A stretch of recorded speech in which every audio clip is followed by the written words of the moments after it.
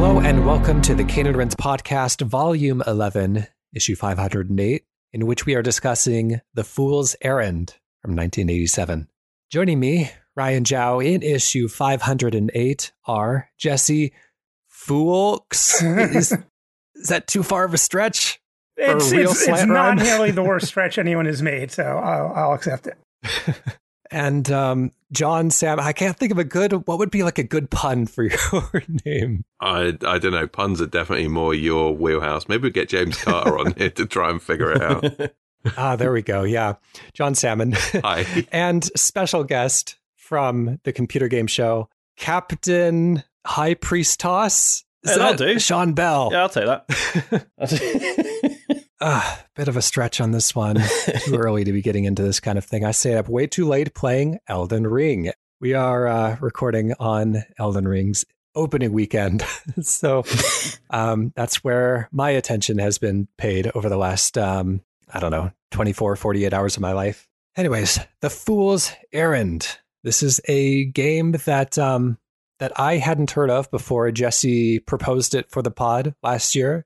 It was kind of an interesting process. I don't mean to, speak on your behalf, but, you suggested it as a part of this volume's lineup. And, but you were, it wasn't on our big tracker. It was a game that, not a lot of us in the group had heard of or encountered before. And you were just kind of saying like, even though we don't have, at least 4 people who have completed the game, if I can convince, however many people to give it a try, could we at least put it on the list? And, I trust Jesse's judgment. He's never steered me wrong before. And so I was, if Jesse can vouch for it, then I bet that there's something interesting to explore there. And so I went in like pretty much completely blind, did a little bit of Googling beforehand, but this is, I would say, way outside of like my typical wheelhouse as far as like to play this game in the first place.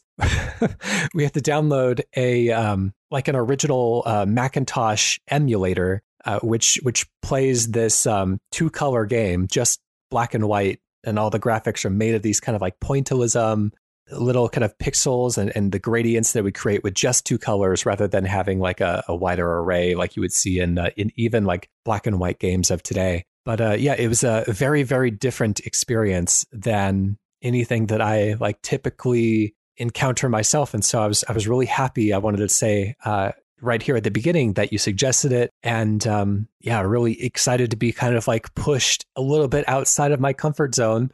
And now I'm kind of in charge of hosting the podcast about this game that half a year ago I did not know existed. But of course, Jesse is a little bit more of an expert. I've seen one of his lectures that he's given as a part of his NYU Game Center classes detailing this game. And he linked a helpful article that he took a lot of the information from that lecture from. And so I think between the research of the 3 of us and then Jesse's expertise as well, I think we'll come away with a lot of interesting history. And I think that's what this podcast is going to be. I'll say kind of like right off the bat, gameplay wise, I would say the game is on the more like basic side from a mechanics and not even structure. I'd say just from a mechanical perspective, the structure is where it gets interesting. From a mechanical perspective, it's on the more basic side. But I think that there's a lot to explore with regard to history, with regard to the enigmatic personality-laden creator, and just kind of the circumstances that led to this game's development and to its eventual success. It wasn't a hit right off the bat. It took a little bit of time to gain some momentum, but a very, very interesting story. So, I think even before we get to the kind of basic information, which is usually how we start these podcasts off, let's first kind of duck into our histories and kind of get a sense of where we kind of come at this game from. So, I've kind of given my general background. Jesse, how did you first encounter The Fool's Errand? This is a game I did encounter sort of in nature, where I had not heard of it. But when I first went to college in 1990, fall of 1990, you're freshman and you meet the people in your dorm and you end up with these sort of intense friendships that then when you meet kind of your actual group of friends, you still like that person, but you don't see him so much. And probably kind of the one of those people I did keep in the most contact with over the 4 years was this guy, Nick. We just were like hanging out and talking about stuff. And he's like, oh yeah, I'm playing this game, The Fool's Errand. And I very much associate this game in that way with like the first 3 weeks of my freshman year. Because he was maybe, I think, a third or halfway through it, but I think he reset it because, you know, he had solved the easier ones and he could kind of see them. And then we definitely beat it. Like, I don't really remember the specifics, but he was also the person who made me a Steely Dan fan. So I have a strong association. I was listening to Katie Lied a lot while I was playing through this again. Good times. And yeah, and I recalled it fondly. It was on his computer, and I never got it on my own. So I played it there, thought of it very fondly, but didn't play it again. And then started teaching this 80s class and had not actually played it for more than, 45 minutes since I started teaching that class in 2016. But I've had every semester... Every student has to do like once a week, they play a game and they write a little thing about it. They do a paper at the end. And once a semester, they do like a deep dive where they either finish a game or at least put 10 to 20 hours in on it and do a presentation for the rest of the class where they talk about their experience, where they recommend it, etc. And one of the smartest students I had, or well, certainly the smartest that did not actually pass the class, unfortunately, did not show up half the time, did not do half the work. But when he was there, he was great. And he did The Fool's Errand, and he incredibly good taste for, a 20-year-old really trusted his takes on things. And he was just gushing about this game as like the best one he played all semester. And, it is a complete artistic work where every piece connects to every other piece and da-da-da. And I was like, okay, I got to put this on the list. And, the games I usually assign are ones where I, like Ryan was saying, I'm backing myself into a corner here, right? These are like this, Prince of Persia, Trinity, like these are all games where I'm like, I really should play that all the way through for this class, but it's a little long and a little puzzly and hard, and I'd rather just play Space Taxi again.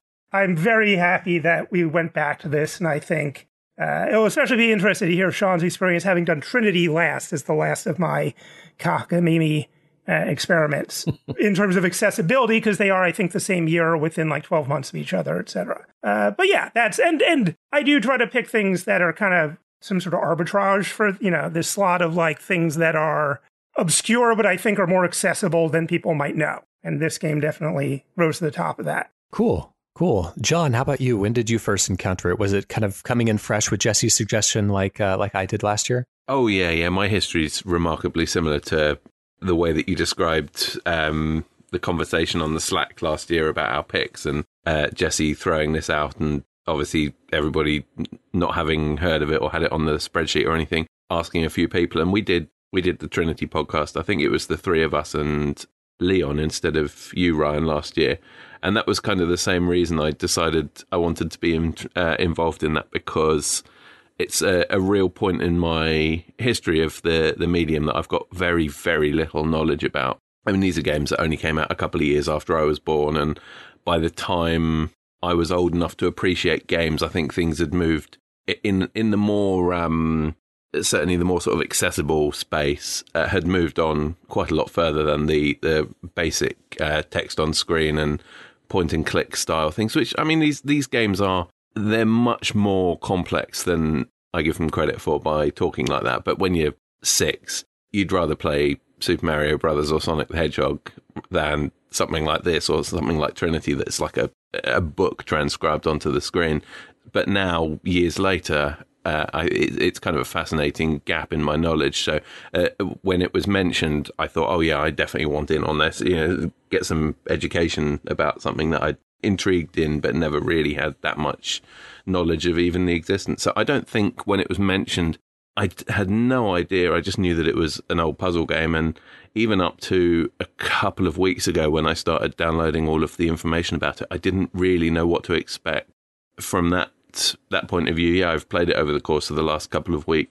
It's an interesting one to get into because, as I think Jesse just mentioned, there's an awful lot of extremely good resources out there, mostly from what I found through Cliff Johnston from the actual official Fool's Errand website, which wonderfully looks as if it had been created about 15 years ago and never given like a visual overhaul. I love this kind of thing. But yeah, he's put a huge amount of resources and stuff on there, from extremely easy ways to download and play the game to a whole there's a page that's got the instruction manual and a really comprehensive, nicely put together hints book that you can read or download, to packaging and adverts and articles and stuff that is all gathered together. So actually, you might imagine for an old game that might be rather obscure, it's really, really easy to just sink in and find out a huge amount about it. So yeah, very, very pleased to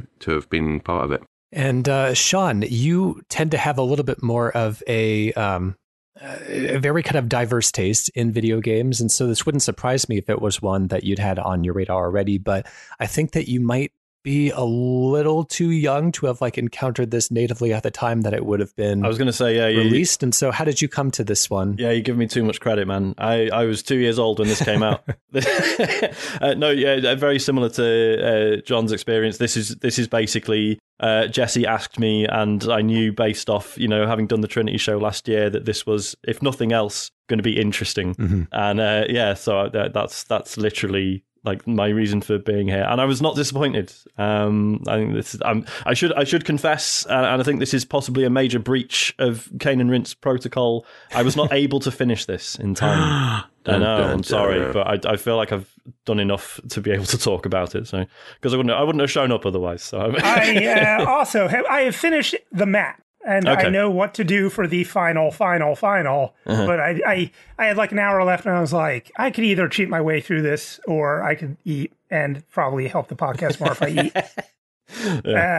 But yeah, and I think I do want to kind of go back and like this is a game that is sort of maybe best nibbled at the way that I did with my friend, and that is of course an issue. But I think we'll get into it. But yeah, I think less so than with Trinity. I think the calibration here is a little more astute. But because not to jump ahead, this feels quite escape roomish to me in terms of all these different puzzles that then sort of coalesce in interesting ways. And part of me thought like, do you know what, this would be a nice thing to like have several friends all sat around the computer and doing it together. And because it's some of those puzzles. Again, similar to escape rooms, it can just be because of the way any one particular person is wired. You might look at a puzzle and have no clue, whereas someone else can pick up the slack and vice versa on a different puzzle. And I thought that would have been a really interesting way of playing it. But yeah, as you said. Which ultimately is not a million miles away from the way that it was originally conceived as a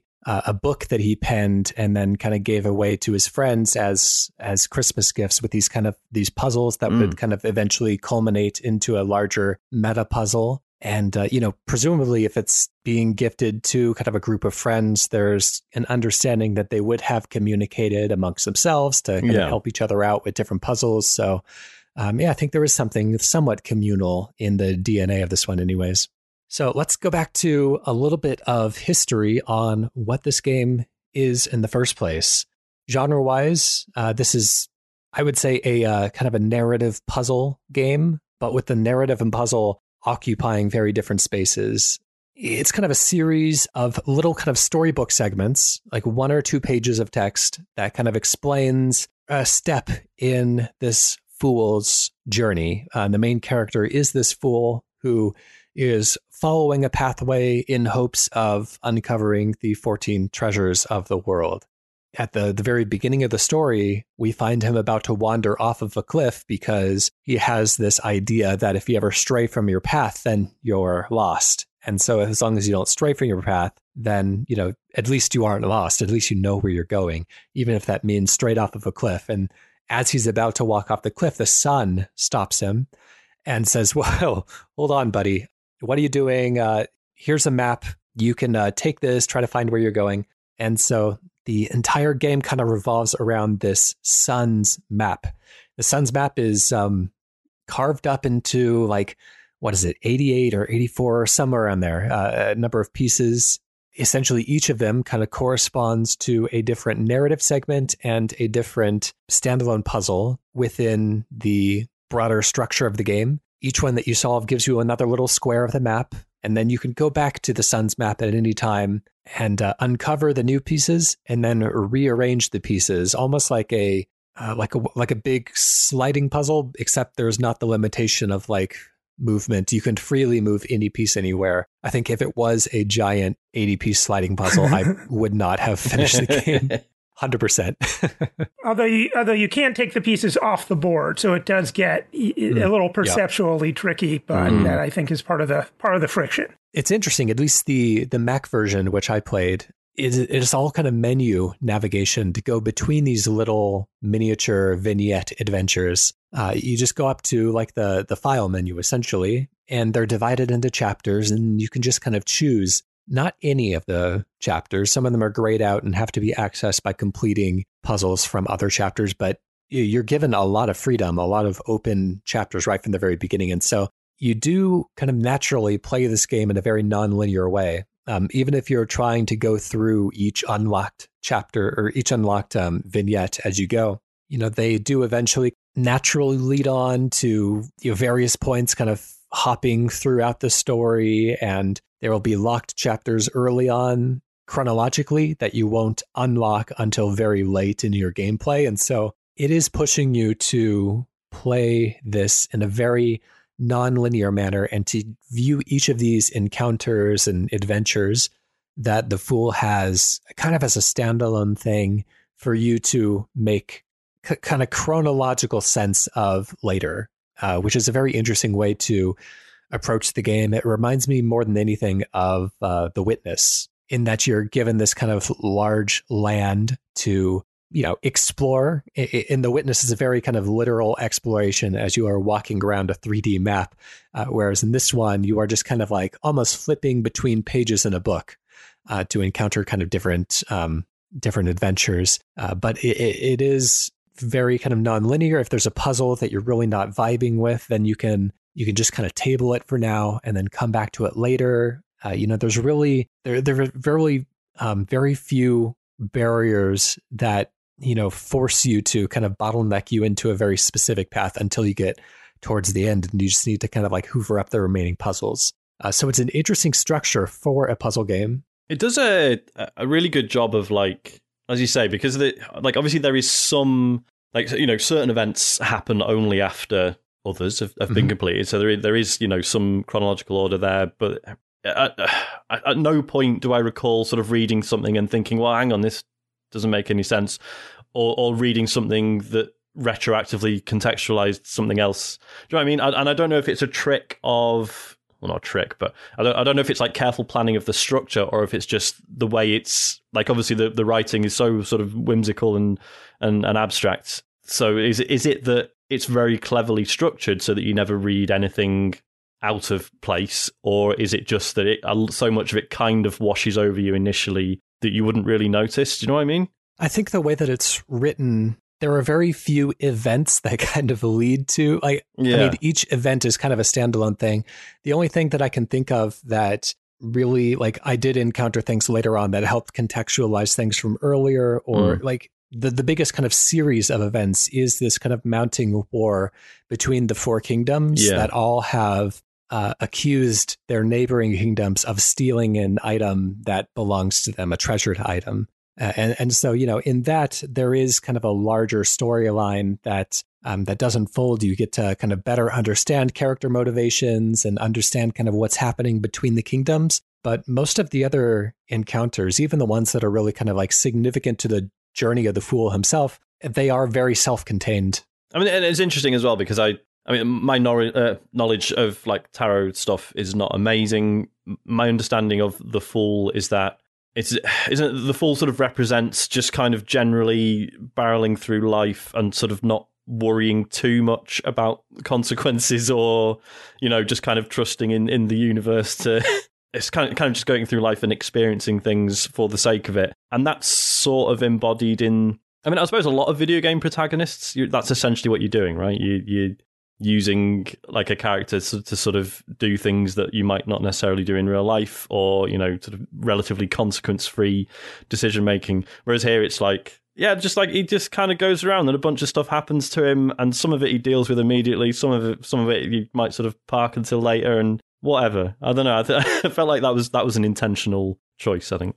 Yeah, I feel like it's intentionally like I may pronounce this wrong, but I think a picaresque structure, like Huckleberry Finn, I think is kind of, or just there's a lot of the Pilgrim's Progress, I think is one where it's like just a wacky guy going around the world, and they do connect together, but in a not a complex way. Like one piece of information or one relationship might come up. You know, you were to take a message to the Queen, and then they go to the Queen or something. But you don't need to read them in order to get the gist. And I do think the structure here, I find it very interesting that even though I'm very close to finishing this thing and have completed the map, I still don't really understand about a third of the symbols on the map. And I still don't necessarily understand all of the code stuff in the story, right? And you don't need. And I think we were watching Kami Toman stream this, and it was interesting to see that kind of almost function as a red herring, where he kind of seemed to feel like he needed to know what was going on. And really, you just solve the things, and then you put the map together, and then you just try to figure it out then. So I couldn't pay too much attention to what was going on until I'd finished it, and then kind of trying to read through and actually piece together what came from where, which bit of this follows on from which. And I suppose that's similar in the way that you end up putting the map together. So once I had all the pieces there and actually figured out in which order it went, the story was relatively satisfying, if not still completely wacky and absurdist. And I got real vibes of something like Alice in Wonderland from it, partly because that also has that dreamlike feeling.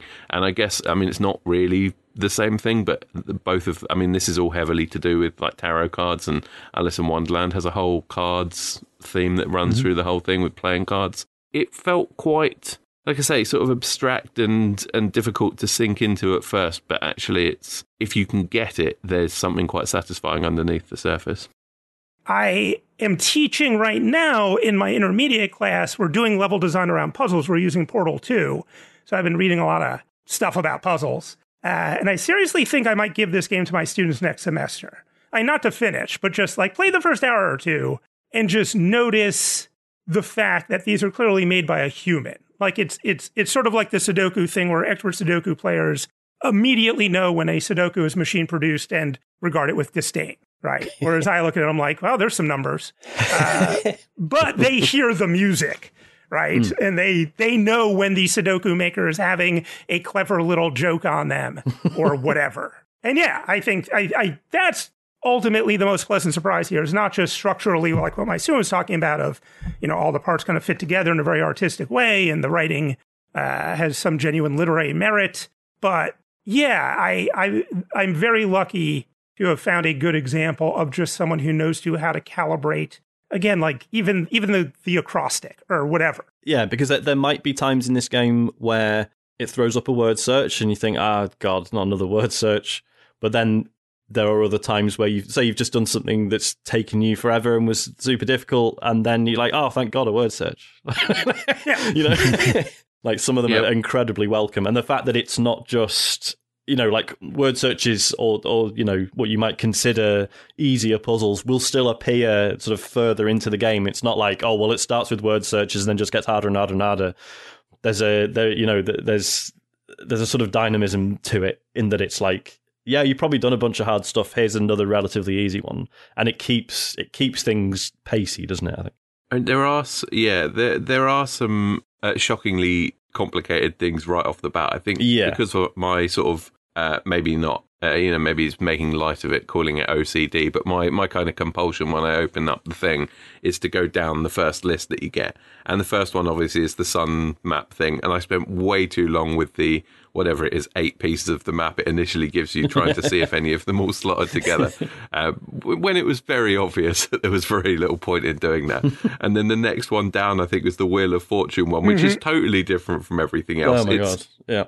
I'm not even entirely sure what the best way to describe that is. It's a little bit like playing a game of, blackjack or 21, but it's not as obvious as, numbers that ascend. You have to remember, because it plays it with a tarot card deck, you have to remember which tarot cards belong in the same, whatever they are, houses or groups with each other. And that's fairly obtuse. So I played through the whole thing I had to have a guide right next to me telling me which one's paired up, because I'm not going to remember all of these things. There's way too many of them. It's like those first two kind of bashing off against them, thinking this is really weird and abstract and I'm not convinced about this. And then scrolling down, and the next one down was a word search. I was like, okay, well, I can do a word search. I know the names of countries, like I can pick that out. But even that, like trying to make it way more complicated than it's supposed to be, because there's a reasonably nice little hint system where I think you click about in one of the top of the screen things, and it gives you some of the puzzles. Ones aren't particularly in depth, and some of them are sort of better than others. And it took me a while to realise that was there. So I was going through this word search, not realising that the only way the words go is left to right or up to down. Yeah, because it lets you highlight in any direction, doesn't it? It sure does. You can also do like weird snakes with them. So I was trying to think, well, Germany's probably going to be on this list. So I was looking for like a G and then going all 8 compass directions around it, thinking, what if they go backwards and diagonally, or what if it goes like in a C shape or something like that? Before I realised, oh yeah, they're all either side to side, left to right, or down to, or up to down. But I think the discrepancy between some of the puzzles being like nice and easy and breezy and makes you feel relatively smart to be able to do them, and then some of the ones that require really like steady hand-eye coordination or really good mouse preciseness. It's really bad to say that they felt like they were too difficult, but there was a point where some of them, I think, go on for a little bit too long, and the some of the graphics on the screen. So I think you mentioned you also played this on the Macintosh version, which is the black and white grayscale. But at one point I looked at some pictures that I think it said they were from the DOS version, and it's quite colourful. Like, it looks very, very different. And I wondered, for some of the puzzles where there's a lot of like weird background flashing and stuff going on, I think the worst culprit for me was it's either the Hierophant or the High Priestess one, where you have to click all of the numbers from 100 down High Priestess. To 1. Horrible. Man, the thing just flashes in the background like it's like it's specifically designed to trigger some sort of photosensitivity. I was going to say, this should definitely carry, I mean, I know we did a spoiler warning at the start. We probably should have done a photosensitivity one as well. If you're planning on playing this, there's some really intense visual stuff. Yeah, there's strobing in quite a few places on it, and even when it's not necessarily strobing, some of the backgrounds and things that they put on the tiles, especially in some of the puzzles where there's lots and lots and lots of different tiles all together, and they put different patterns of lines and thicknesses and stuff on them. Some of them, I was sort of looking at them thinking, oh man, it's like looking at a magic eye puzzle, and your brain kind of goes slack watching it. It's an interesting mixture between them. Yeah, and we'll talk about the kind of specific puzzles a little bit down the road, but I think as a kind of a general sense, it does give a really interesting, there's a very large diversity of types of puzzles that you'll encounter here, from a lot of kind of repeating simpler puzzles to some more complicated one-offs that you're only going to encounter, one time throughout the adventure. Let's talk a little bit about that creator, Cliff Johnson, who I have to wonder, is he in name the inspiration for Cave Johnson from Portal 2, another puzzle game for much more, I didn't think of that, but quite possible. I've been hearing his voice a lot, as you can imagine, playing student Portal 2 level. So, cliffs and caves. Yeah. So I wonder if there is somebody at Valve who was inspired by this early puzzle game and decided to reference him in a later puzzle game. But anyways, he was a filmmaker who specialized in kind of special effects development, also did quite a bit of animation, had some experience in creating animatronics. And, from the bios that I read about him, he sounded like kind of the type of person who can figure out how to do anything, very kind of crafty, very inventive. And so when kind of challenged with doing something that nobody else knew how to do, he would find kind of a creative and efficient way to get it done. He eventually went to work on like kind of corporate training videos and stuff like that. Would use a little bit of his kind of animation background to spice those up a little bit. He would have blown them away. Right. Yeah, absolutely. He did a little bit of professional animation work for Southern California Edison, I got here as one of them, making heating, air conditioning, and ventilation. Okay. Did a little bit of animation for like Nickelodeon and stuff as well. Points later on. Didn't know that. But did not play games himself or seemingly very much afterwards either, despite being, kind of one of those early-ish pioneers in this space. And doesn't even particularly like computer games that much. He got kind of pulled into a computer game project by a friend of his who was needing someone to kind of help create puzzles for a game that his friend was developing. And so, he kind of got interested in working on that project, but it didn't really do much after it was released. It didn't really move very many units. It wasn't like a big... it wasn't very successful, and it wasn't particularly good, but I do want to point out it is weird. It's called Labyrinth of Crete. It's a text adventure, and it's kind of got the same structure as something like It Takes Two. Like, you're controlling two characters, Jason Hercules, and all the puzzles, as far as I know, I played like 10 minutes of it, or like, do this thing over here, and this person does this thing over here type stuff, which is really formally innovative, and I'm sure was Johnson's main interest in working on it. I don't think it's very playable, but I think it's, for a text adventure from 1982, that's very clever, at least.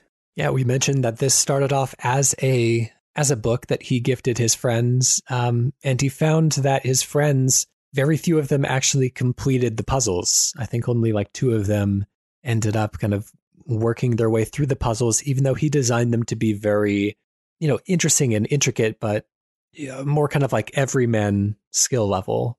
He wasn't trying to kind of impress people with how clever he could be. But he wanted to give them, something to chew on, but was ultimately solvable. But even so, he found that, very few of the people that he ended up giving it to ended up completing it. This is coming off the tail of, and Jesse, you could probably give a little bit more background here, but he used to throw kind of elaborate parties that, if you think about kind of like the murder mystery parties or murder mystery dinners that people host these days, it was that kind of thing where he would put together some sort of a interesting fictional type of scenario that people would kind of walk from room to room and see these stories play out, and almost like a kind of experimental theater type of thing. But he just kind of loved creating these immersive experiences for his friends and these really kind of creative outlets that he could share with other people.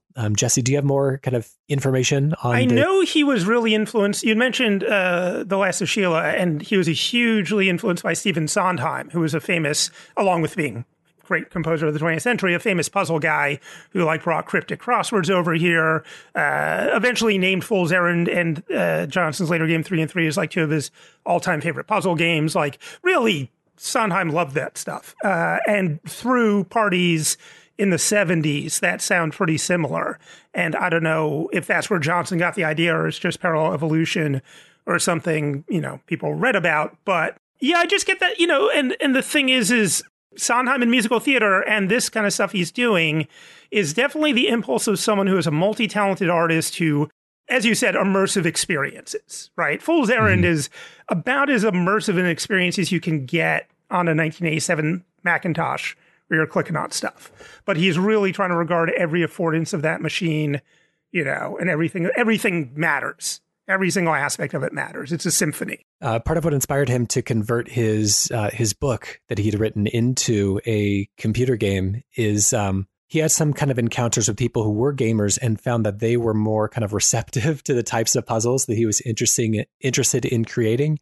And so he thought that even though his friends, didn't end up giving the puzzle book as much, kind of attention as he would have liked, perhaps there's this other market, essentially, of people who are kind of primed for this type of puzzle specifically.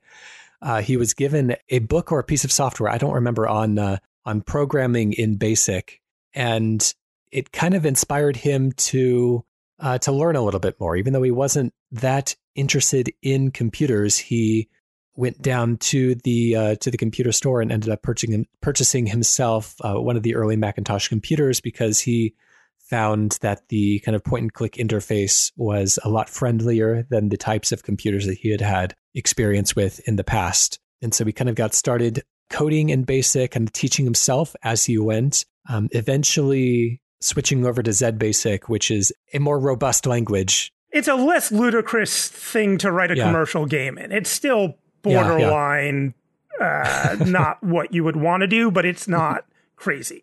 Whereas in regular BASIC, even though, and a saving grace was that he was able to write each of the puzzles as its own little basic program. Mm-hmm. So even though he had to ultimately rewrite all of that to make it, one big program, it probably, iterating on it probably helped a lot. And being able to sort of tackle it at first is like, well, I'm just going to write these little 100-line programs that make this one puzzle work. And then we'll worry about putting it all together later. But it's one of the things that people say when they're going through gaming training or college or, just trying to learn how to create their own indie games in the first place is that it's oftentimes the best way to learn is to just do it. To get into the tools that are available to you and to just start experimenting, teaching yourself, learning through your mistakes, coding. Maybe your code is a little bit sloppy at the beginning and you end up getting better over time.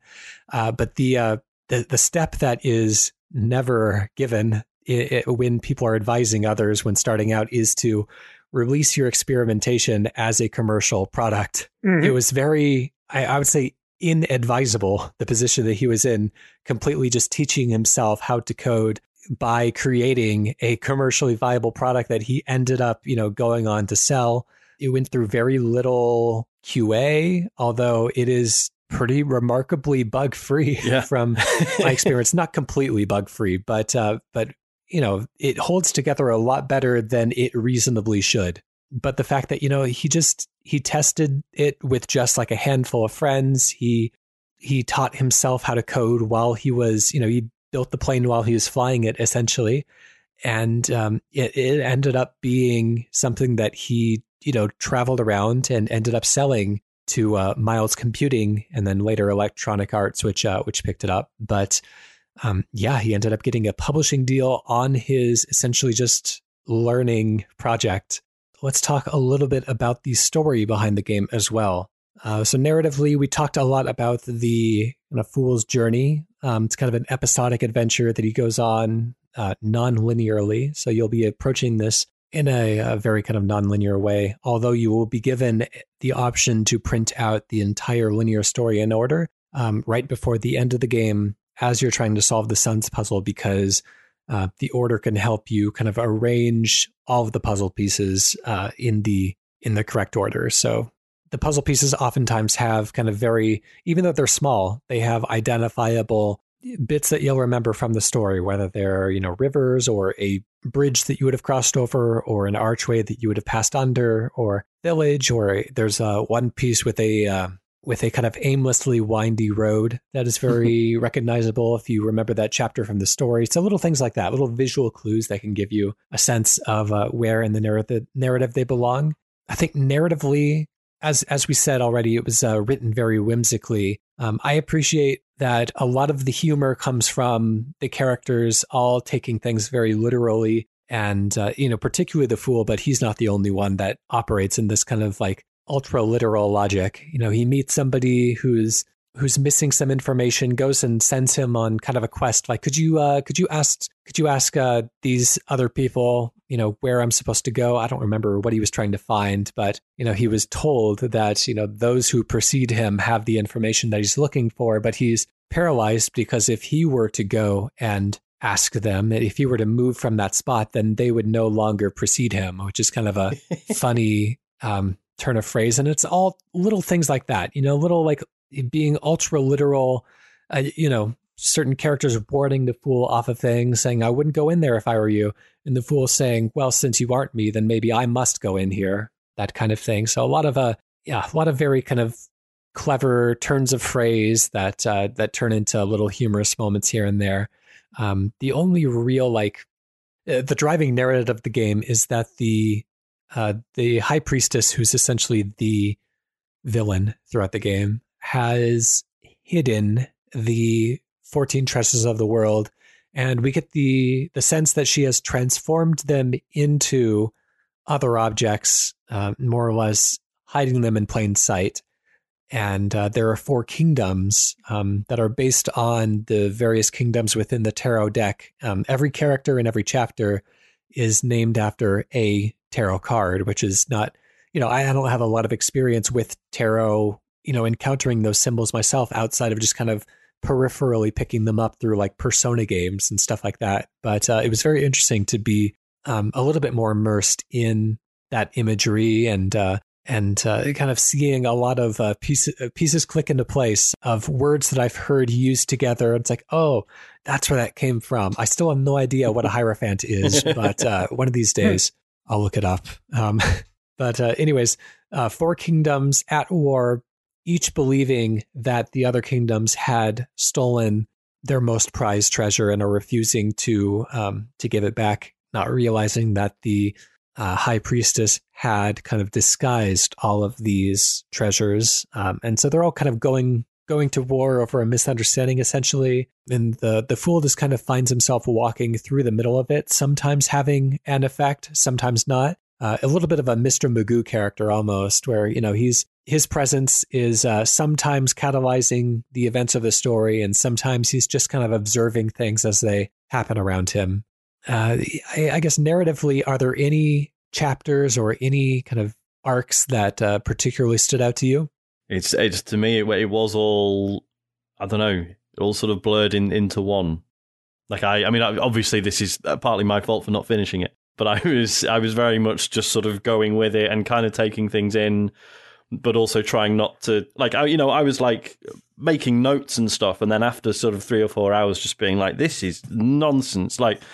Like all the the phrases or the words, they're in like the sort of the chunky font, and you're like, right, this is going to be relevant. So I've got like this sheet of A4 in front of me where I've written like, yes, red urn, era, sip, top, KD, no shit, and it's just like a whole sheet of A4 of that stuff. So that was kind of my experience, was just sort of breezing through it and like thinking, oh, I'm going to write these what I think are important clues down.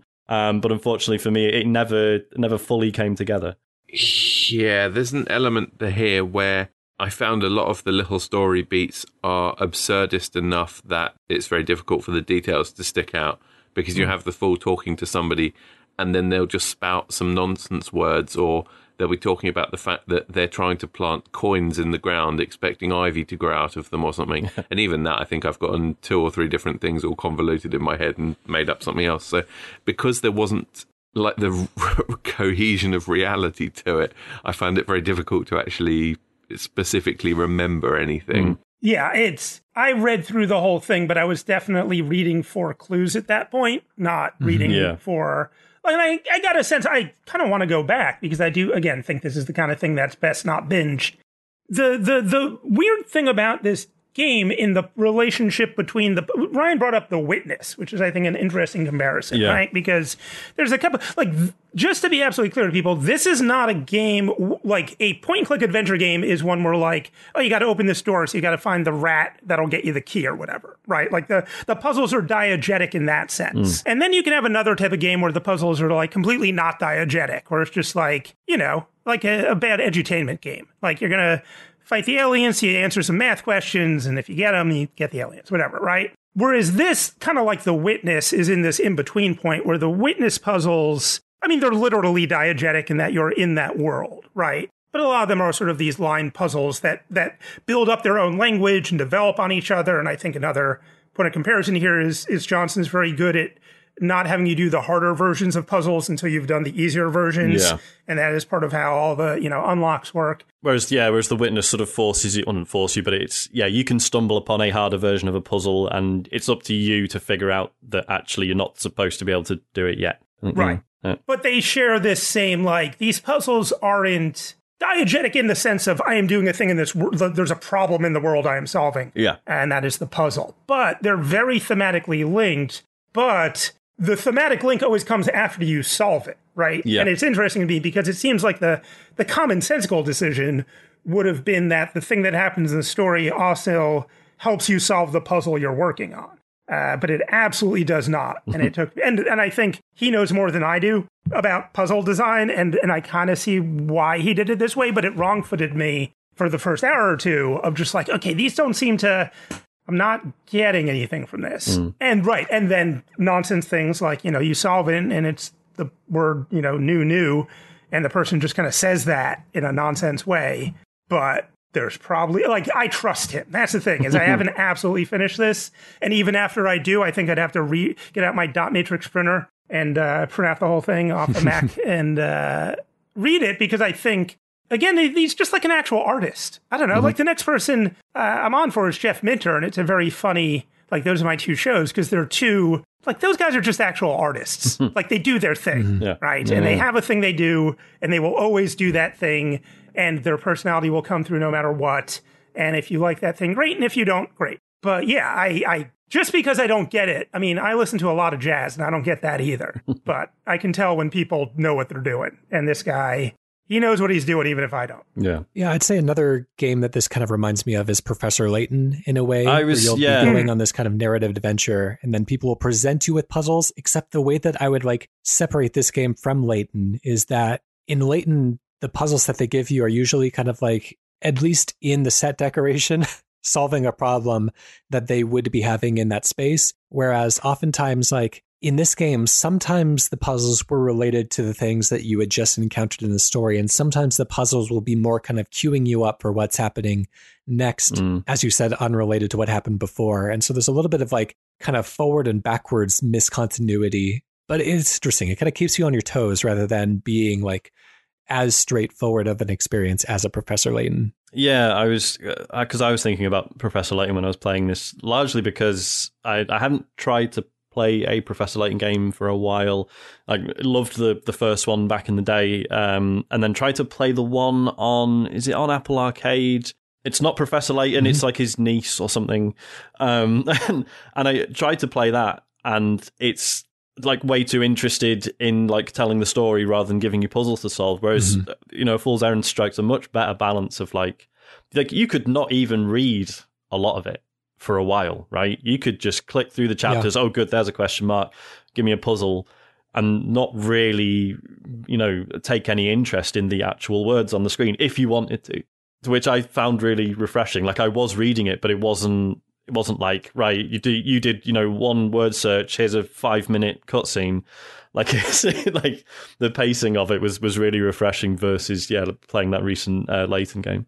Let's talk about those puzzles. There are a number of reoccurring puzzles that you'll encounter multiple times throughout the game, sometimes in different configurations with different modifiers, sometimes as very similar recreations of what you've experienced before. I have a list of types of puzzles here. I don't know if I got everything that reoccurs throughout the game, but there are various crossword puzzles. And when I say this, I don't mean the kind of New York Times, big crossword grids. Usually there'll just be like one or two lines that intersect, or maybe it kind of builds into a more complex pattern as you solve more and more words. But it's not the kind of thing where they give you all the clues and then all the boxes up front, and you have to, it's usually like one or two words that you're figuring out with maybe a common letter between them, sometimes even switching letters around rather than typing them in yourself. There's a lot of kind of diversity in this puzzle group. It's sort of the amphibious stage between jumble and crossword puzzle,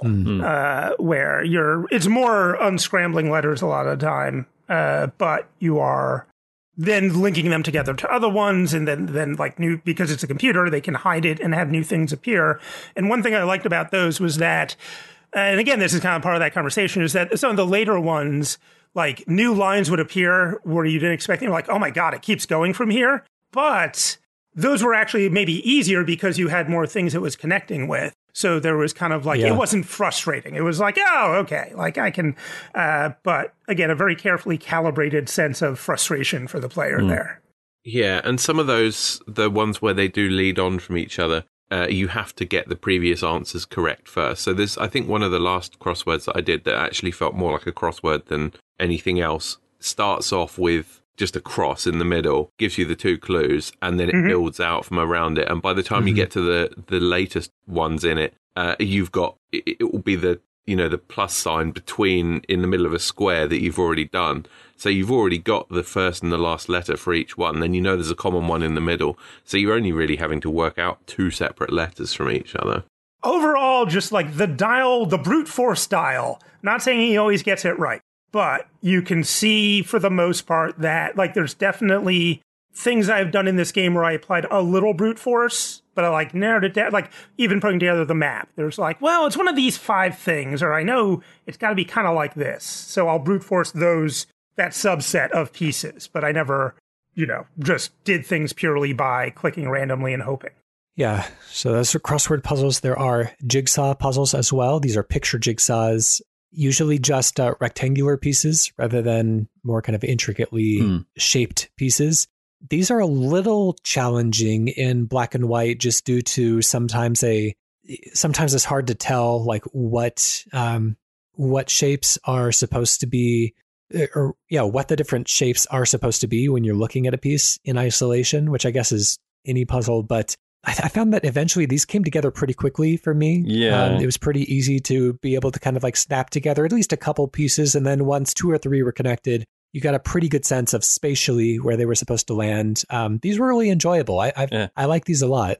I didn't really have any problem with these ones. Yeah, I'd really like these. There's two things in terms of quality of life that once you realize how they work, they really help. The fact that for most of them, it's like there's at least one border is like just filled in with like a texture or a color, and that usually gives you enough to start. And then also the fact that you can select like a block of pieces. It's not just one tile at a time. So if you've you might have a space where you can see there's a few tiles that go together, but you're not sure where they go in the grand scheme of things, but like put them together anyway, because once you have figured out where to place them, you can select 6 blocks in one go and move the lot of them, which again, just little things that he didn't need to put in, but just make it that bit more accessible and less frustrating.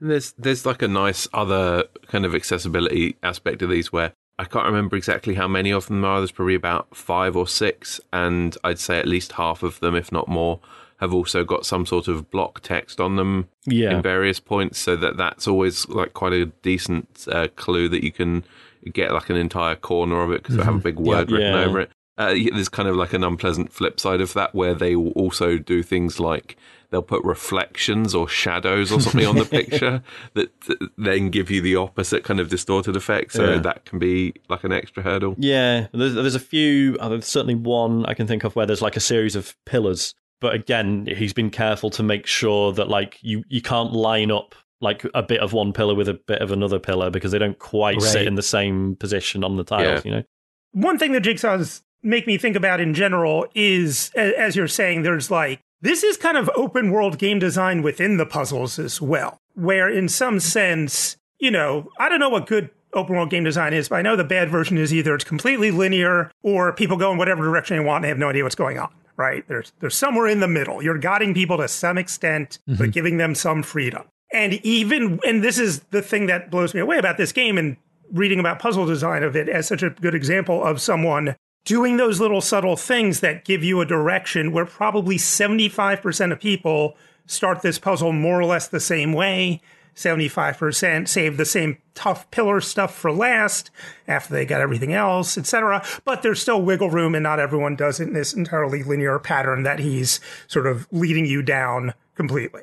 I want to make sure to emphasize this because I feel like it is the kind of thing that is difficult to talk about because it is the subtle craftsmanship of someone, the muscle memory of a real puzzle maker, basically, and expresses itself in like a lot of little ways like you're talking about here. The next type of puzzle are the polyominoes that we mentioned earlier. I referred to them as word jigsaws as I was playing through the game because they are, these are more kind of traditional jigsaw type of, as the previous picture jigsaws were all kind of rectangles. These are kind of weird shapes that interlock and hook around each other, and then they'll have letters printed on them that eventually form messages. But you can kind of approach them from both directions, either solving them just by connecting the shapes and seeing what resulting messages come from that, or by using the using letter frequencies and the messages that you would expect to see as as kind of an anchor to help guide your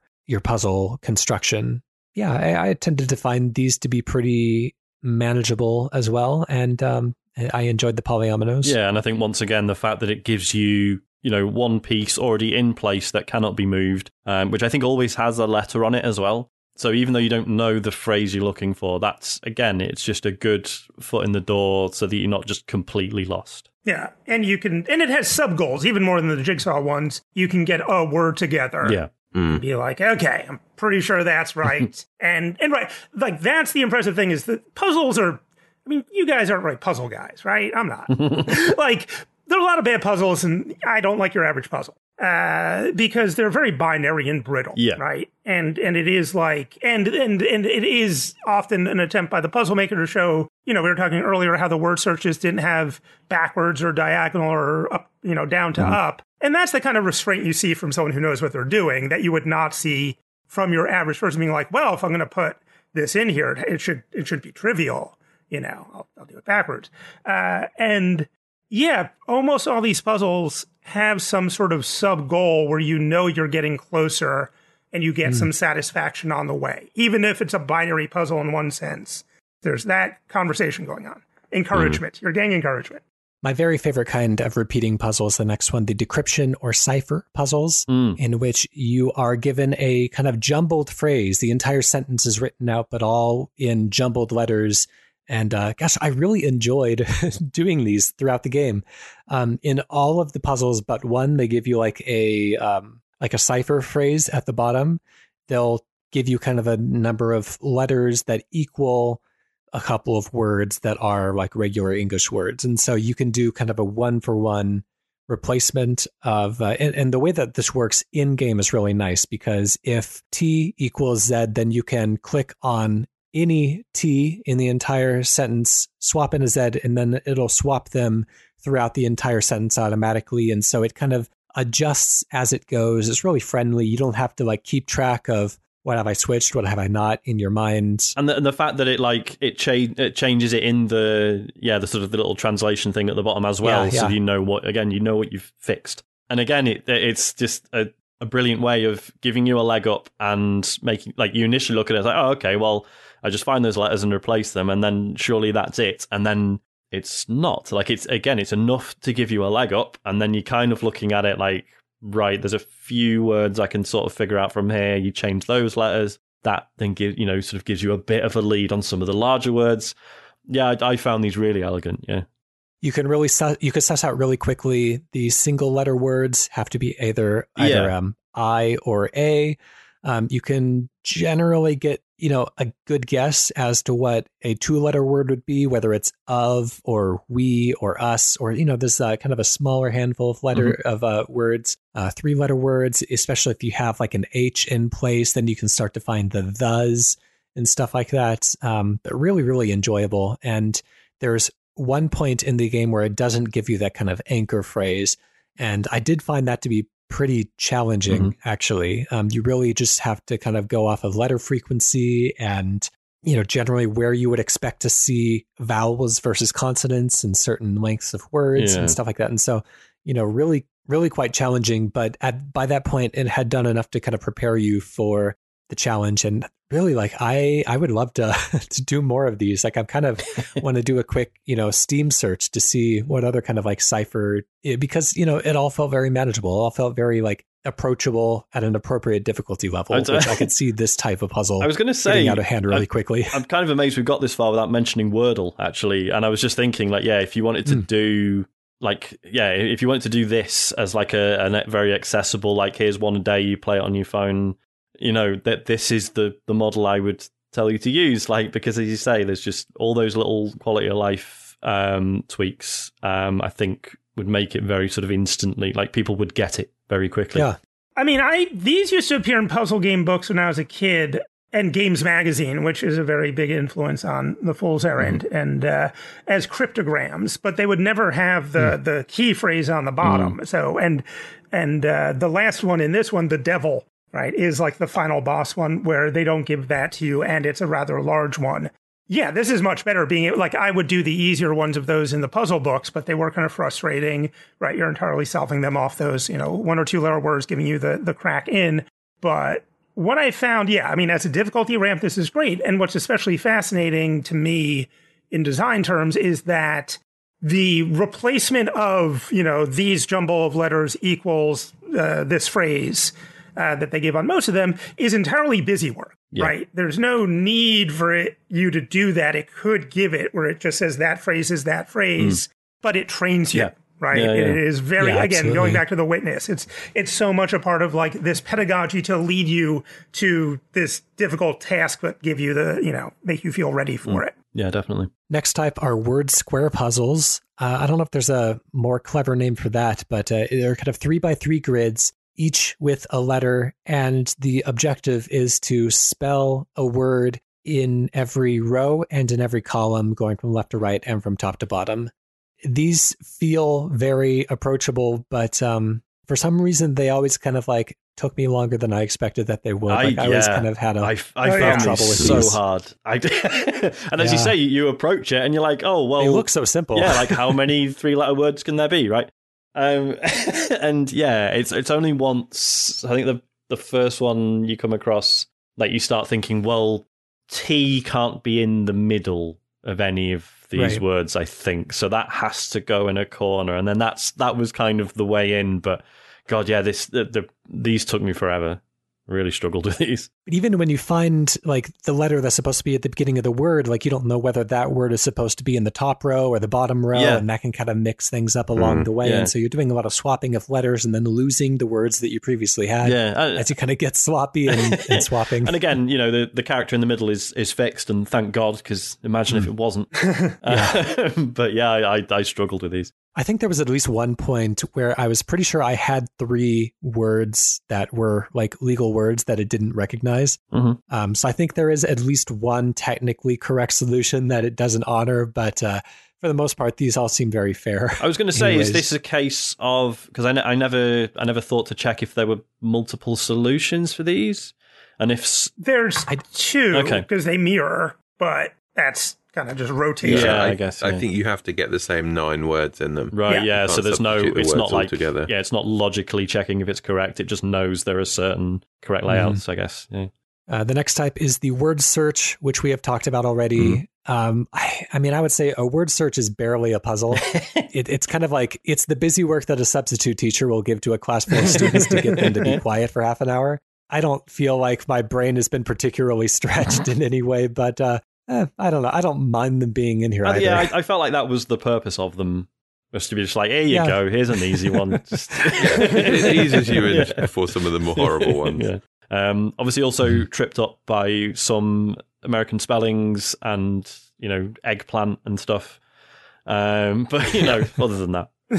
Yugoslavia. Yes, yeah, of course. Yeah, there's some old country names as well. Right. Yeah. That was one of the things that the puzzles, they all have different themes. One of them is based on birds. One of them is based on vegetables. One is based on countries, which countries is interesting because of how often political borders change. There are some countries that are listed in the word search that no longer exist, or I believe there were countries that did not exist simultaneously to one another, right? Which is kind of interesting as well. But it was one of those things where it's like, you could kind of label that as being like an educational element, almost like a where in the world is Carmen Sandiego type of puzzle. And maybe that's a good kind of back of the box check mark. But for some reason, any story that takes place in a fantasy world should not be referencing like real world countries. It takes me out of the I know what fiction you mean. A little bit. Not that it's terribly dense already. No, it is true that the countries one especially. The birds I can accept, the vegetables I can accept, but that... Well, if you know your birds, I mean, what the hell is a bobo link? I've never heard of that before. It just looked like a word that wasn't random letters smashed together. Yeah. Yeah, I mean, I was saying just before we recorded, there was stuff like that, but then there were also times where I just forgot what a sardine was. And I was kind of just, I literally Googled like types of fish. And took me a while. Next type of puzzle are formula puzzles, I'll call them. There'll generally be a series of buttons on the bottom of the screen that are kind of toggled on and off. Sometimes they are letters in a phrase. Sometimes they are just numbered buttons. And as you toggle the buttons on and off, they will affect either a phrase that is being added to or subtracted from by some invisible metric that each button kind of operates formulaically in a similar way, but can be difficult to suss out while you're doing it. And sometimes it is like a visual puzzle that is being kind of constructed and deconstructed from triangles and rectangles and stuff. It is a very particular sequence of buttons that must be pressed, oftentimes in a very particular order to get the desired result. And these were pretty much like straight to the walkthrough. I was going to say moments for me. Yeah, is there a clever way of doing these? Because I just had to kind of brute force them, just trial and error. I mean, if you're a genius, like must be like ways of determining like we're getting closer to an English language sentence by if you really understood what each of them did. I think it would be a little bit more approachable if you knew the goal that you were trying to get to as well. Yeah. But it feels like a lot of kind of groping around in the darkness. Yeah. I think the first one of these that I did must have been in an early, very early accessible scroll piece. And the phrase was something quite simple. It was just like, we are the last who care or something like that. And it starts off with like AST in the middle and you've got the 6 buttons and you have to press them in the right order. But when it starts adding the letters onto each end, for some reason, that one just kind of worked for me. It might have even been where they only had 4 buttons. So it's, there's only however many combinations in general, only something like 15 combinations in general. But by the time you get to the end of these, they've got 7 or 8 buttons, and I just found them completely impossible. And the phrases and the adding the letters, like you get one wrong, and the whole thing just looks like utter nonsense. Yeah, there was the one where you're just trying to decipher it. Yeah, it's like one of the more visual ones where it's just like 3 characters you're trying to find. That one I managed. That one wasn't too bad, just because that was like, okay, these buttons mess with this third of the screen, these buttons mess with this third of the screen, and I was able to kind of like, right, so just play with these buttons for now until something makes sense, and then move on to I was able to sort of do it that way, but it was still a lot of trial and error. But then they're abstract as well, and they make there's a lot in there that throws you off. I started doing one of those ones, and I was convinced that the first letter was going to be an H, because no matter what I did, it looked like it had the down and then the middle bit from the first H. And by the time I actually got it by going and cheating for it, it wasn't an H at all. It was something completely different. Yeah, because all the pieces kind of have that jagged look to them, and they make H's and R's and A's and M's. Yeah, because you're kind of thinking very nicely. Yeah, you're like, well, how much are these supposed to look like, clean, normal letters, or are they supposed to look a bit weird? Like, am I looking at like an abstract shape that's kind of an H, but I'm not sure. But yeah, but then once you do find one, it's like, oh no, that's clearly an A or whatever. Yeah. I had a very bifurcated reaction where I found the 3-letter picture ones fun and not easy, but not hard at all, and like just kind of did them by instinct. And figured out 1/3 of the screen, and had that sub goal thing of like, okay, I got this chunk done, and totally satisfying. The word formula ones, I cheated. I just gave up. I wrote down. I figured out every rule on the easiest one. Wrote them all down. Try to figure out how it would work. Gave up. Looked just at the answer in the sense of, what phrase am I trying to make? Looked back at the rules, tried playing with the buttons, thinking through the rules, make that phrase, gave up. Just from then on, just hit the buttons in the order they told me. There might be some clever way, but I don't see it. They get considerably harder as well, because I think the one that I mentioned where the phrase ended up being, I think it was "We are the last who care," where it's only got a few buttons, and each one, it just added a couple of letters, gave you a few in the middle, and added a couple onto each end. So you needed to just get if it was AST in there, you needed to get the one that added an an L to the beginning of it. But by the time, the last one I did, I think it had 8 buttons on it, and the puzzle, the solution ended up being 1616 with a hyphen in the middle, and it just, it also, some of the buttons took things away from it. So I mashed all of them, and I ended up with what looked like about 15 X's all in a row. It's like, there's only supposed to be 2 X's in this puzzle. Where are these all coming from? Well, because, as you were talking about with a 4-button layout, there are 24 possible solutions, but as you get to 8 buttons, the number of solutions becomes 8 times 7 times 6 times 5 times 4 and all the way down. And it's like, that's kind of an astronomical, like, these are not brute forceable. I mean, by any reasonable metric. But the problem is, they're also not chunkable, right? Like the ones with the characters have like 15 buttons or something. I just opened up one. Let me see. 16 each button buttons. Just has 2 configurations. Just has like an on and an off. Yeah. Right. But at 16, that's still a few million possibilities. But like you can chunk it by being like, okay, I got that letter. I'm pretty sure that's a letter. With the word formula ones, it's like a maze where you can be like, you literally see the exit right there, and you know you are as far from that exit as you could possibly be, because, you know, that's how the sadism of a maze works is, you know, that it's a twisty passage. And I don't see the way in. It was unique among these puzzles where I'm like, I just don't see how you break off a piece of this and get started. Speaking of mazes, there are also a number of labyrinth puzzles throughout the game. And these, instead of just being kind of straight up mazes, were given interesting modifiers in that there would be like invisible walls that you wouldn't uncover until you kind of butted up against them. Sometimes there would also be invisible teleporters, which I believe teleported you to random places, not entirely random because it wouldn't ever teleport you right next to the exit. But I didn't determine any formula as to like which teleporters to approach if I wanted to get to another portion of the maze, which on one of those mazes, I believe you do have to teleport to at least one corner of it to get to the ending path. But those are a little bit trial and error, just trying to uncover the invisible walls and the invisible teleporters as you go. And then they fill in and make the journey, your next journey, a little bit easier. But trial and error along the way. There's at least one maze that is a little bit more narrative in its construction as you're kind of like moving around, almost like a classic kind of grid-based adventure game where, you know, you'll encounter various characters and you have to find items throughout the maze and find your way back to the characters to give them the item that they want, and then they'll give you a key that opens a hidden door and stuff like that. So, you know, interesting modifications. They aren't just straight mazes, but usually it's something a little bit more of a brain twister. Yeah, like I did the Wandering Winds one and the one with the trapdoor and the trapdoors and the sort of secret invisible walls. Oh, not invisible, sorry, they're visible, but you can pass through them.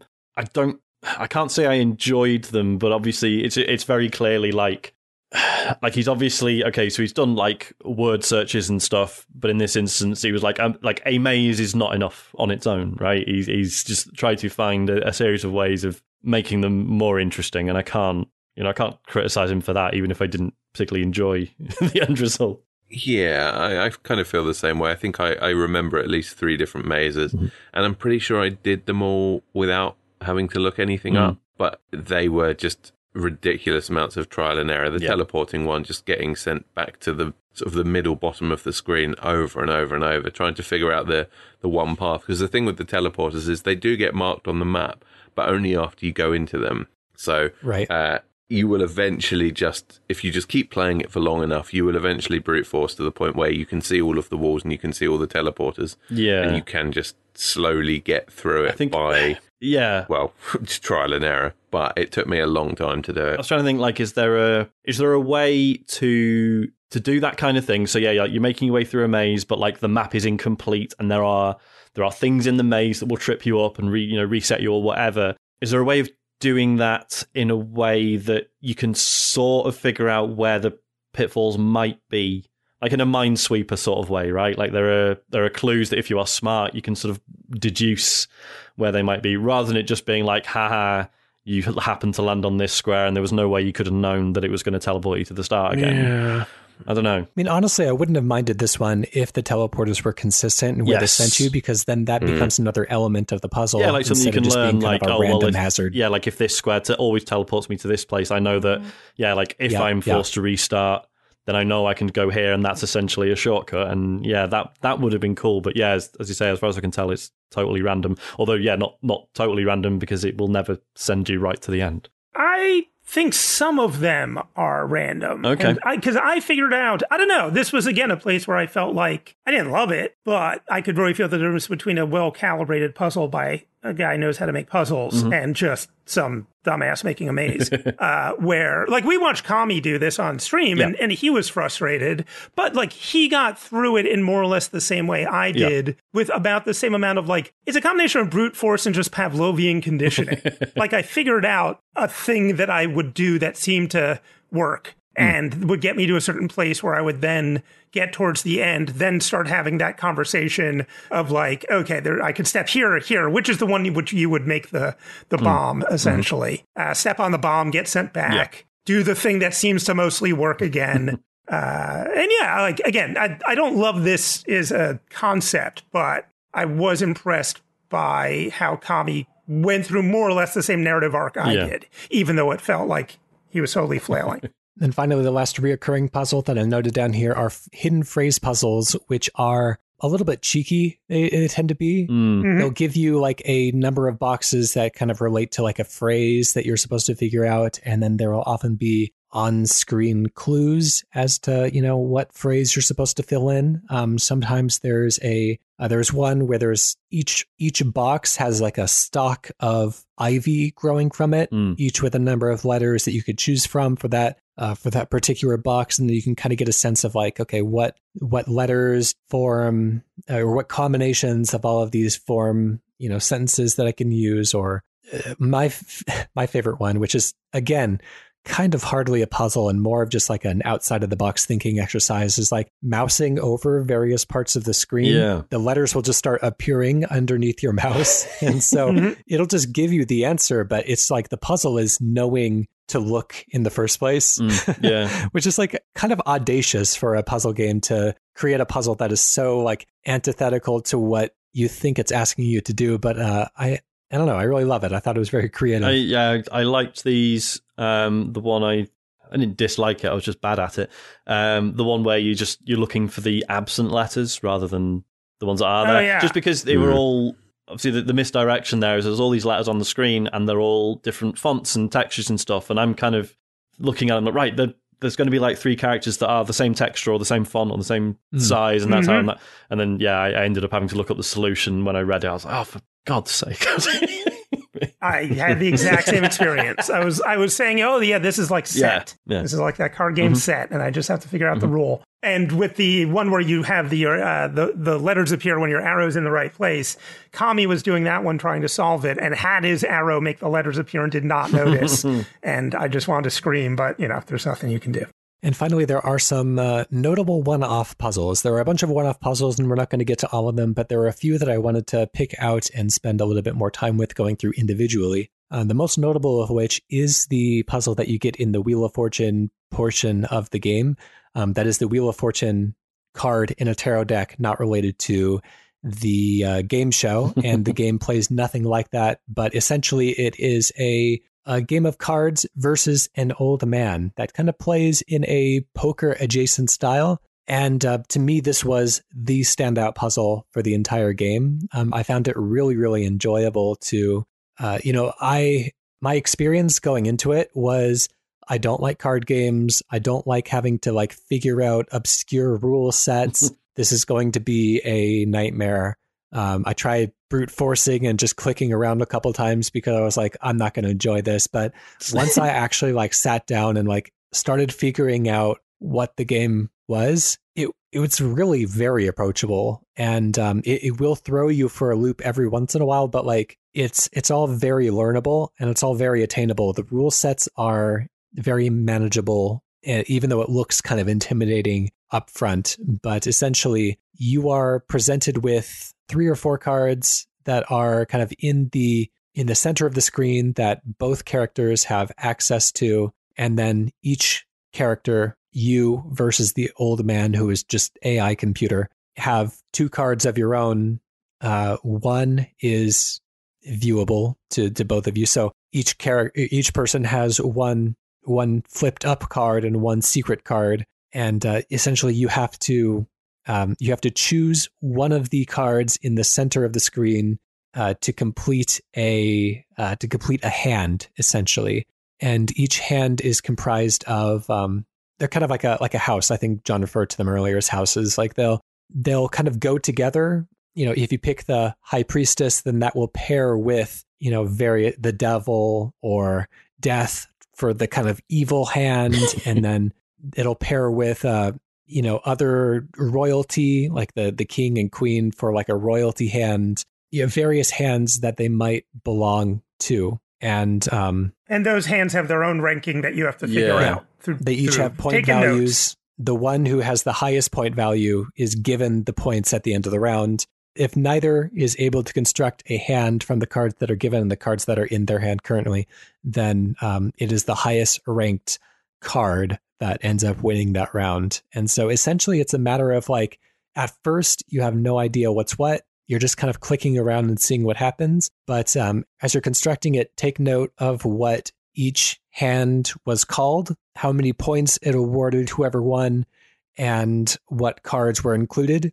There will be 4 or 5 cards in each family, so to speak. And it's just kind of a matter of like filling in those missing pieces of information. I had my like Excel document on the other screen as I was kind of filling up point values and which cards belong to which and what each of the families were called.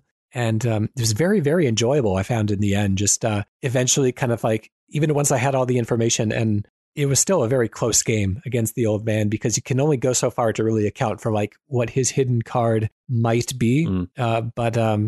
Yeah, gosh, I found it really enjoyable. It's really good, isn't it? I did struggle with it, obviously, as I say, because I realized I was using a walkthrough through a different version that actually had some slightly different rules. That didn't help. But also, yeah, like the old man's like AI is 100% infallible. Like he will always make the correct decision. There's no sort of pretending that he might make an error in judgment at any point. Except for sometimes he passes and sometimes he doesn't. If he passes, then nobody gets any points. And I feel like there are times when like I clearly had a winning pair and he let me have it anyways, which if he didn't, the game would just never end. Oh, that's interesting, because I was going to say, because I really enjoyed the idea of like, so obviously you've got your face-up card and your hidden one. And yeah, it was like, you would start every turn being like, right, ideally, I want to make a hand with the hidden one because that will scupper him. But if not, I can try and make a good hand with the face-up card, and then that will at least force him to, concede that round. So I might not be able to win any points, but I can definitely make him lose some by making him concede. So that was quite enjoyable in and of itself. Sort of every turn being like, right, I want to do this, but if I can't, can I at least do this? If I can't win, can I at least stop him from winning? Yeah. But also the fact that of the available hands you can make, mostly you're aiming for doubles, but if you can get a triple, that like a triple trumps any double. So you might sort of straight away you look and it's like, Jesus, I can only make like a low double, and then it's like, oh no, hang on a minute, I can make a low triple. That's so even though there are cards that have like a lesser value, they can, if played correctly and if you're lucky with the cards you can choose from, there are still ways to win. I thought it was really nicely done. I mean, is this an existing game, or is this no this is entirely Cliff Johnson's invention, and it's absolutely brilliant. And this is the thing I kind of most remembered, and I think about this a lot because I teach that class on traditional card games, and if I ever get to make my big AAA game, it'll be a game that teaches people how to play card games in this kind of like the learning is the puzzle kind of way. Yeah. The thing is like this is the right level of complexity for that, because there is some strategy of the game, and even if you have the list of all the hands and all that, you still have to think about you can yield, and then you lose points, but the other person can't get some. You can, as you said, kind of just try to hate draft their best cards so that if they win, they don't win that many points. You can, and you always go first, which I think is an advantage. Yeah. In terms of picking. So I think I might write this down and try. We're doing tarot games in a couple of weeks in my card game class. So I may actually try to have them play this 2-player with the rules and just see what they think. And it's only the major arcana. I don't know if we pointed that out. So it's not as baffling as it might sound. It's like just the 21, 22 fancy cards. I figured out, I don't know, maybe 60, 70% of what was in what hand and what beat what. Like, again, there's that thing of like, you can brute force it a little. It's not binary. You don't have to figure everything out. The more you figure out, the more it will help. And I think that's one thing that makes this so, incredibly well designed and so audacious to make it literally the first puzzle you encounter if you're just going in order. And then if you go no, then the next puzzle is a word search. It's very, I mean, I keep bringing up, I guess, Elden Ring and all that, but like, it is very the first boss in a Dark Souls game. Yeah. Of just like, you just get smushed and you're like, okay, I have just learned I don't need to do this all in order. Yeah, absolutely. A word search.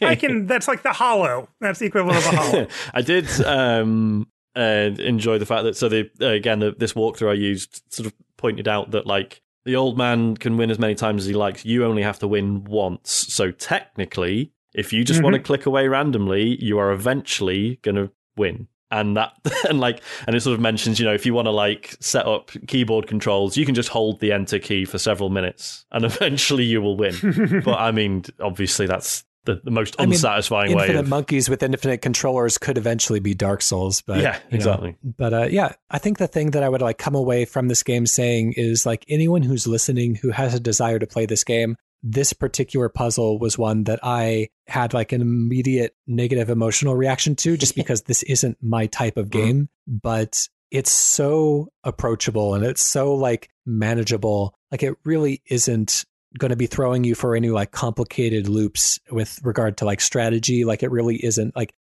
card games are the place where designers can show off their, complicated design chops. He's really not trying to do anything fancy with this one. Like give it a try, write down everything that you learn along the way, and you'll be surprised how quickly the strategy ends up coming together. Just, give it a shot. Don't be intimidated.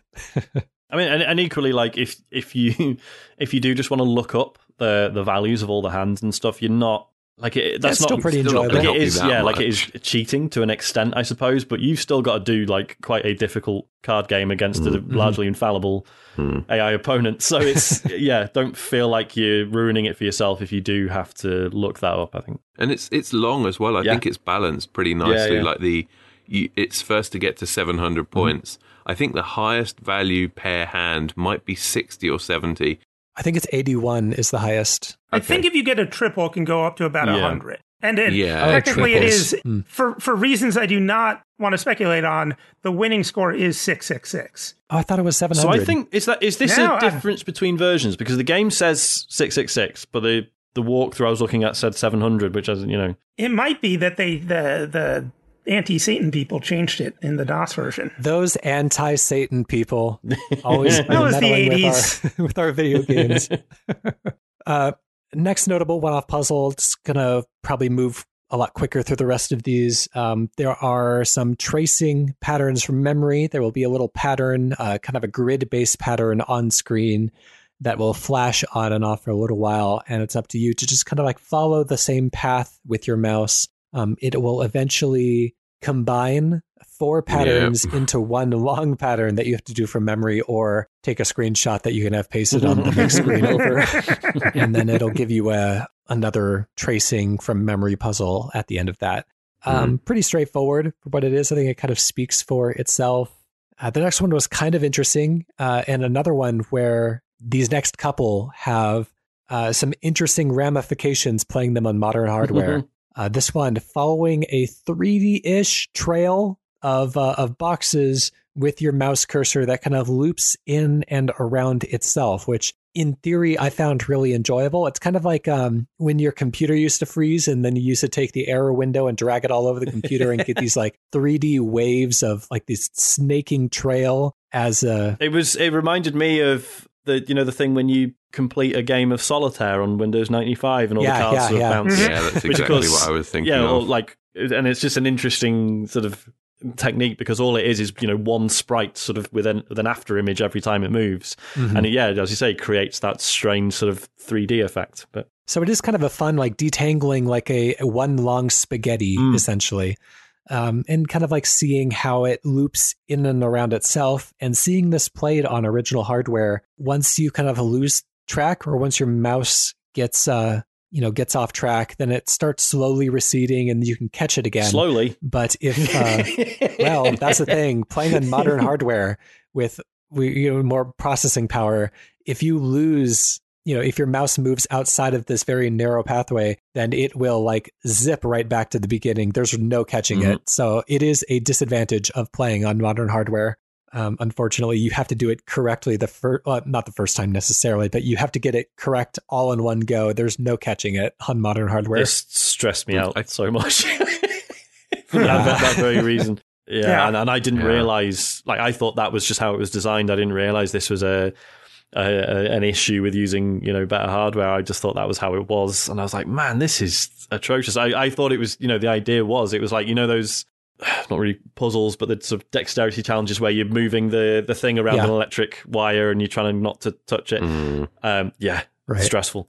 I think I mentioned this. I think it was when we were just talking before we started recording. But if anybody is interested in the game and wants to try it out, the Fool's Errand main website that has very nice little downloadable emulators and stuff. The the fake Mac emulator thing that they use for this has adjustable speed settings. And I'm pretty sure that using this, it automatically starts you off in 4 times speed, so everything's very, very quick. God. And I didn't realise until I got to some of these later on puzzles. Never mind. Well, speaking of games that are more challenging at either a higher emulation speed, as it might turn out, or on modern hardware with our faster processing speeds, kind of the final, not really the final boss of the game, but the final boss of the first half of the game, as it were, the High Priestess puzzle, which is clicking spells, and that is the fiction within the game, numbered from 99 to 1 in descending order on a horribly flashing screen.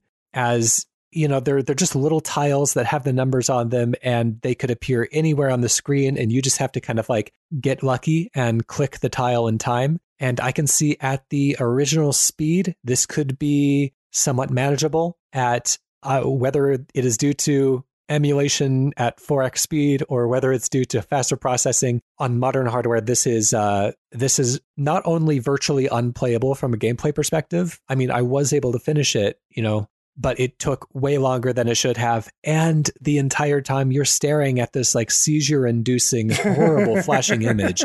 Even as somebody who has never had any kind of averse reaction to flashing lights or anything in the past, it started to get me really kind of drowsy and uncomfortable and kind of nauseous as well. Just very, very unpleasant to play, and not even a fun puzzle, as it were, because at this kind of 4x speed, you would be given less than half a second to click it. You had to have your mouse already in the right place and then react instantaneously to get it. The fact that, you start out and you kind of okay, this is quite uncomfortable, but obviously as I, the more I click, the more numbers I click through, the fewer numbers there will be to click on. This, it'll slowly get more manageable as I go. And then it's no, the pace just gets faster and faster and faster. It's Space Invaders, but clicking on numbers. Yeah. Even better. So yeah, as you say, I think it was the last 5, I was just clicking in one spot and hoping that the number landed beneath the cursor as I clicked. Yeah. It was ridiculous. I think by the time I got down to about 20, I just closed my eyes and just spam clicked on the screen until it stopped. And it took a while. Really unpleasant. Yeah, I guess I had it set to the correct speed because I do a lot of Mac stuff, so it wasn't absolutely brutal, but I definitely felt it as a gauntlet. And I mean, it seemed, I think at regular speed, it is a reasonable gauntlet if that is the effect you're trying to go for, which clearly, it's not a puzzle, right? And it did worry me when I realized, because of course my pitch for this kind of game is always, hey, I know it's from the 80s and maybe, you'll get stuck or something, but you can always just look up the answer. And then I was like, oh, right, there are a couple of these that are just you have to do this thing, and if you can't do it, you're screwed. And that one, I apologize on the part of emulation and Cliff Johnson. The other one that was a bit similar to that is, I think you just have to keep avoiding a little thing that chases you around the screen, and that was very difficult with the speed being as it was on the emulator I was using. Yep. But eventually, I mean, it is all doable. I got through it anyways, and so maybe look into those speed settings if you are playing it on an emulator as well. Learn from our mistakes. Yeah. Control H. Finally, the game does resolve into a series of final puzzles once you've assembled the sun's map and rearranged everything, which I will say is a little bit of a chore in and of itself. I find it very enjoyable because all of the pieces, like as such little tiles, tell like a surprising amount of story in each of them. Like they're very well drawn.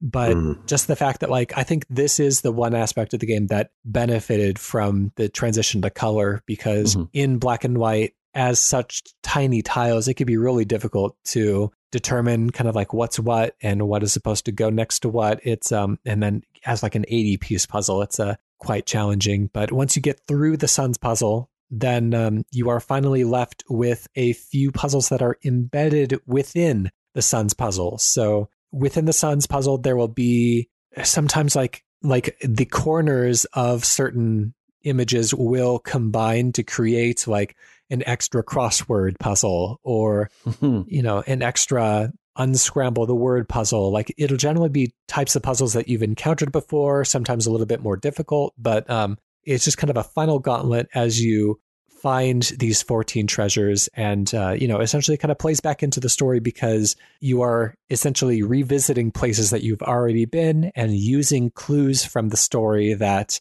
you've already experienced to find these treasures, which were all this time kind of disguised in plain sight. This is where your sheet of paper that you wrote everything down on, Sean, wrote all of the spell words and stuff, the run, new, fee, all of that stuff ends up coming in here. Cool. And you have to kind of figure out which words come from which section of the map, and then you're given a vague clue about sort of the Kingdom of Pentacles or something, which then turns into a huge grid of all these 3-letter words, which then when you put them all in, when you get them from the 6 different pages that are technically in the Kingdom of Pentacles, then it spells something out, and then you put that in a crossword, and that crossword is 14 more clues. Like it's a lot to drop at a point where you honestly expect you're going to finish the map, that's going to be the end of the game, and at that point you've already done quite a lot.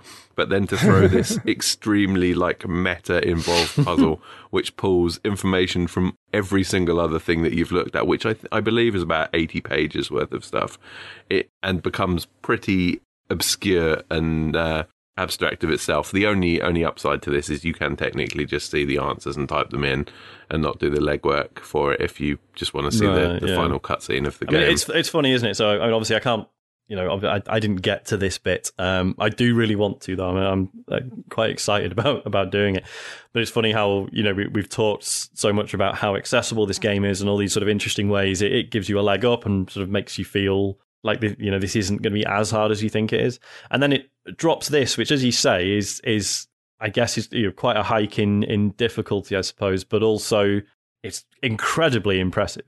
Like it's not, it's not like, it's not like a boss in a game that can kill you in 2 hits, naming no names. But it's, do you know what I mean? It's like, it's so, like, just the idea of it is fascinating to me. And I'm really looking forward to getting to it. What it reminded me of a little is the end of Paradise Killer. Yeah. In a very different way, but just this kind of like, this is where it's all going to come together. Yeah. And right, it is kind of like the final boss level. I haven't solved them, but I've gotten the lay of the land, and I was just like, you click on the little maze pieces of the map, and now here's the actual final boss maze. You click on, and as I said, I'm near the end, and there's still plenty of information. I'm like, I don't really know what I'm supposed to do with this, and I assume it all kind of comes together at the very, very end, and it's working on many levels. It's in terms of just like random guy coming out of nowhere, like if they gave a Pulitzer Prize to Gödel Escher Bach, they could have given a Pulitzer Prize to this. Like, I just kind of feel like it's that same, like, this is just a person who knows how to make a complete object that works on multiple levels simultaneously. And, and seeing it done in 1987 technology is a marvel. Yeah, no, the layers behind this are truly, truly impressive. The way that it pulls everything else together, all the random nonsense that you saw earlier actually finally does come together to produce something that is, impressive is the only way that I can describe it. And it's nice to hear that, because obviously, even from the beginning of the game, you see the few, map pieces that it gives you right off the bat, and it's like, yeah, just all these symbols and letters and different fonts and strings of characters, and obviously, like straight away, you're like, I assume and want to believe that nothing here is by accident. Nothing here is like a red herring. It's all part of something greater. And again, it's similar to The Witness, where you might find the harder version of a puzzle, and before you've had the sort of the lead up to it, and you might initially think like, well, this is like, sod this is this is impossible, but it isn't. It's just that you don't you haven't, I don't know, you haven't found your way there yet. And I'm excited for that happening. You don't with understand this. it. Yeah. The final aspect of the game that I want to talk about, we're not going to spend a ton of time on it. We've talked about the graphics already and how good it looks on the 2-color display, how it transitioned to a color display. But the audio, when playing it through, I did not notice elements of audio myself. But Jesse, were you saying that that this does have a little bit of audio hidden somewhere in there? It had some beeps and honks. I don't know what the sound setting was. So, I mean, things that are maybe useful as feedback of like, oh, clicking that square does nothing, but nothing, nothing artistic, which is interesting because the Mac was capable of doing samples, and a lot of those early games like Dark Castle kind of stand out for having these little triggered samples and stuff. But I don't know if that just wasn't his aesthetic, but for a game that seems to regard every single other part of the artistic work as part of it, the sound seems extremely functional. Let's go over to our community. We have one piece of community correspondence from Patreon. This comes from Daniel Glass, who says, I don't remember how I learned about The Fool's Errand, but it was about 20 years after the game's original release. I saw it described as one of the best puzzle games on PC, and I was attracted to the variety of different game experiences it offered, and the fact that there was an overarching puzzle to solve.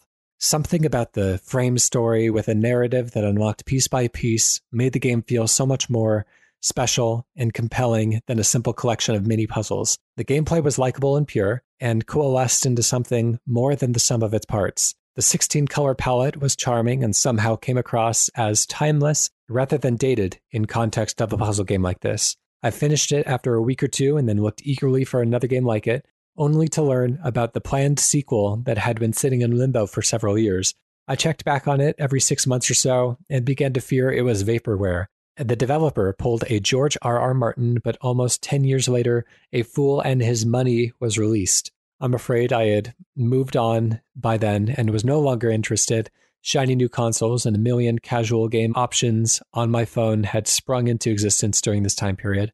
But I do think I'll eventually give it a shot, maybe after replaying the original.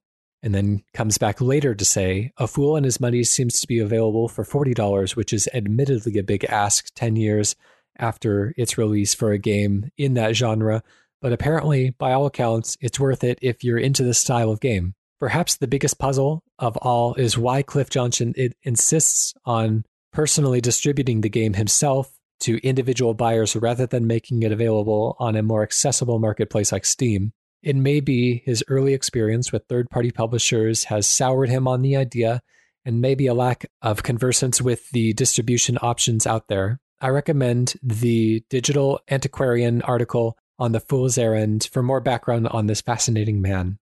Yeah, very interesting. That sequel, The Fool's Errand, is available now. And as far as I can tell, never or rarely goes on sale. So if you want it, then it seems like full price is really the only option that you might have. And again, only available through his website, not available through the traditional kind of digital retailers where we would expect PC games and Mac games to appear. But maybe that'll change someday, maybe not. It's a bit of a kind of oddity by modern standards in that regard, but you kind of have to admire the PC mod scene feel of the operation. I was going to say, given that it's called A Fool and His Money and is, as we said, perhaps a bit pricey, are we sure this isn't an elaborate prank? And it's no, I'm looking at it right now. It is $40 American. You can pay through PayPal, but it does go, it's through that same website with its extremely Hypnospace Outlaw looking fonts and background selections. So, I don't know, I'm kind of intrigued. We have a 3-word review. We put out a call on at CanonRinse on Twitter the day of recording. Jesse, would you mind reading this 3-word review? Blue Weasel Breath says, absolutely essential puzzler. Excellent. Let's go through our summaries. What did we come away from this game thinking and feeling? John, let's start with you.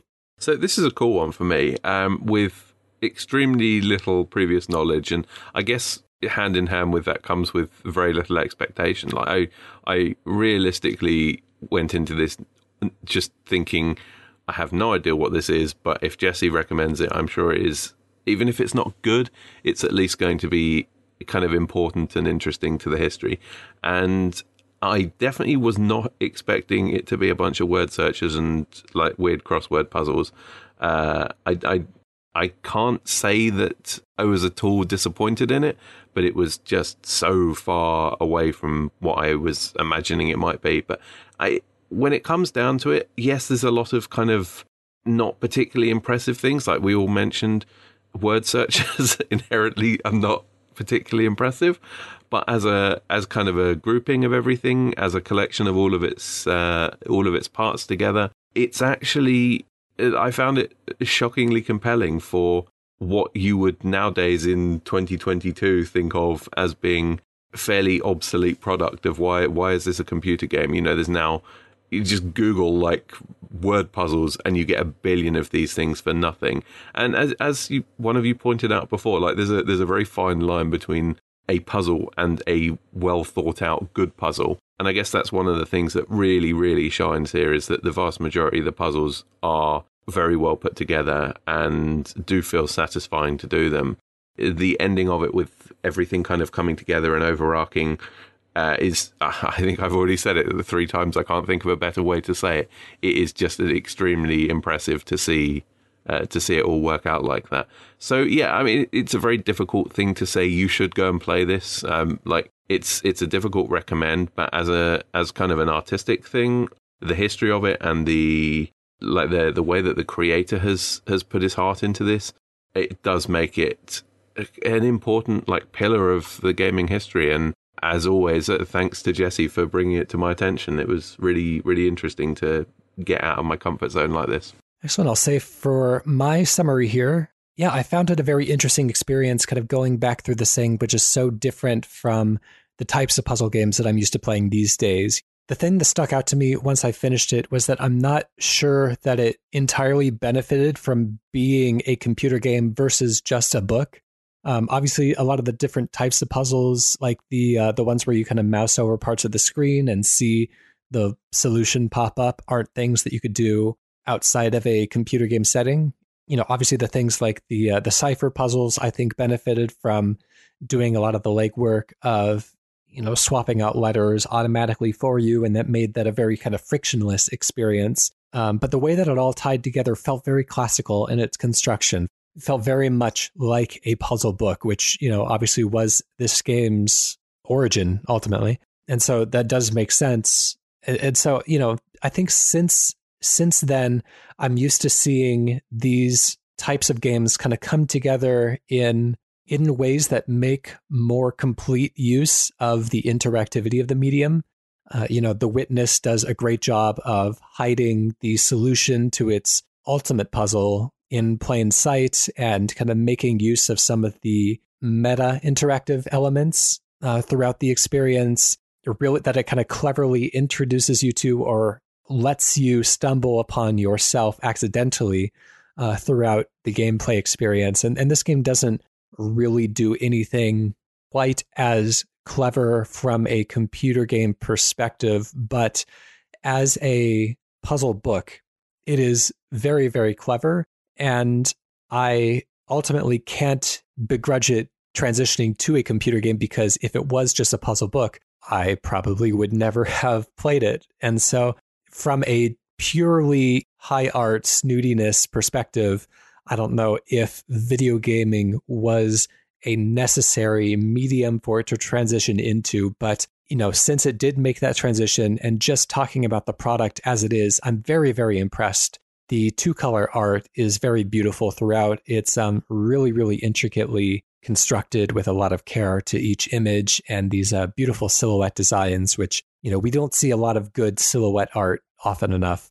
The puzzles themselves are kind of a range from being too difficult from time to time to being that satisfying middle place to being word searches. And it's kind of everything in between. But I would say for like 95% of the puzzles, really, really carefully and really well managed difficulty balance that I found to be a lot of fun to engage with throughout. And ultimately, really glad that I played it, and really glad to have played it in black and white as well. I think, taking that kind of time capsule and playing it as it was originally intended gave it a really interesting feel, almost like those woodblock print illustrations from early illustrated books. It gives that feel of like aged authenticity in a way. So interesting artifact, especially considering the history of the creator who doesn't like games and was teaching himself to program as this was coming together. A real kind of unicorn as far as I'm concerned. So I'm not sure exactly like how much direct impact it had on future puzzle games, but at least kind of as a sideshow along the road of puzzle game development from beginning to the present day, a very, very interesting game to play in that lineage. Sean, how about you? It's really nice to talk about an old game where not only are you not like making excuses for things that have not aged well or whatever, but actually the fact that like podcasts are good because in a sense they're like quote unquote old tech because they're not video or anything, they're just audio, but that's why they allow they're able to fit into your life in ways that like a YouTube video can't, right? You can have a podcast on while you're driving or doing the dishes, whatever. Mm-hmm. Like, I really love the fact that, like, with this, it was like, yeah, it's super low res and there's no sound. I'm lucky enough to work from home, and it meant that, like, as I was working, I just had it in a corner of the screen and would dip in and out of it. And I've had a really nice time doing that. Like, obviously the last sort of couple of evenings before this recording, I was like, I had a few sort of more concentrated sessions on it. But like Jesse says, it's a really good game to sort of snack on rather than like just, trying to binge it and trying to like, like if you're interested in checking this out, like don't rush it by any means. Like have it, like just have it on, just have it in the vicinity and kind of think about it a bit and then, be happy to sort of maybe move away from it and then go back later or what have you. And it was really nice that, we mentioned a number of times that, yeah, my friend Cami has started streaming this because, like, I started playing it and within, sort of half an hour in, knowing that he likes, he really likes puzzles and he certainly has no qualms about playing older games. So I was like, man, you should try this. I think you'll really like it. And I think he loaded it up and within minutes was like, I'm going to stream this. Like, this is going to be really good. And it was just, and it was really pleasant because so I was working from home and I always have to have like sound on, right, in order to be able to concentrate because my job's quite boring. And I had Tree TV on, which if you don't know, Tree TV is like an offhand like joke in a Joe Pera show on Adult Swim where he sort of mentions he'd really like to make his own TV channel, which is just footage of trees set to nice ambient music. And then they went ahead and did it as like a 5-hour YouTube video. So I sometimes have that on while I was working. And then Cammy starts his stream and he's like, oh man, there's no sound. I'll have to put something on in the background. I was like, dude, put Tree TV on. So so that's what he did. And and everyone in the chat was like, man, this music's really good. Like, where's this from? And this is like a perfect accompaniment to the game.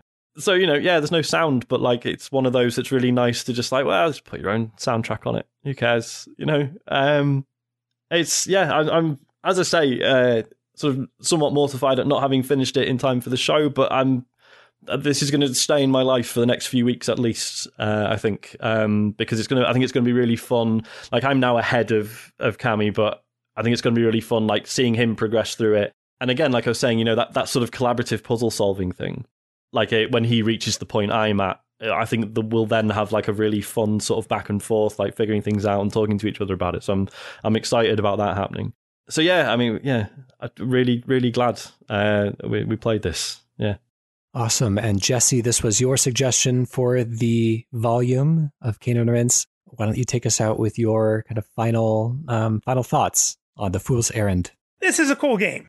I mean, and I'm always interested because I teach that 80s class and what kind of survives and what doesn't, or what you have to make account for, or, what students enjoy because, look, it's a college class and it's edifying versus enjoy like they would recommend to their mom.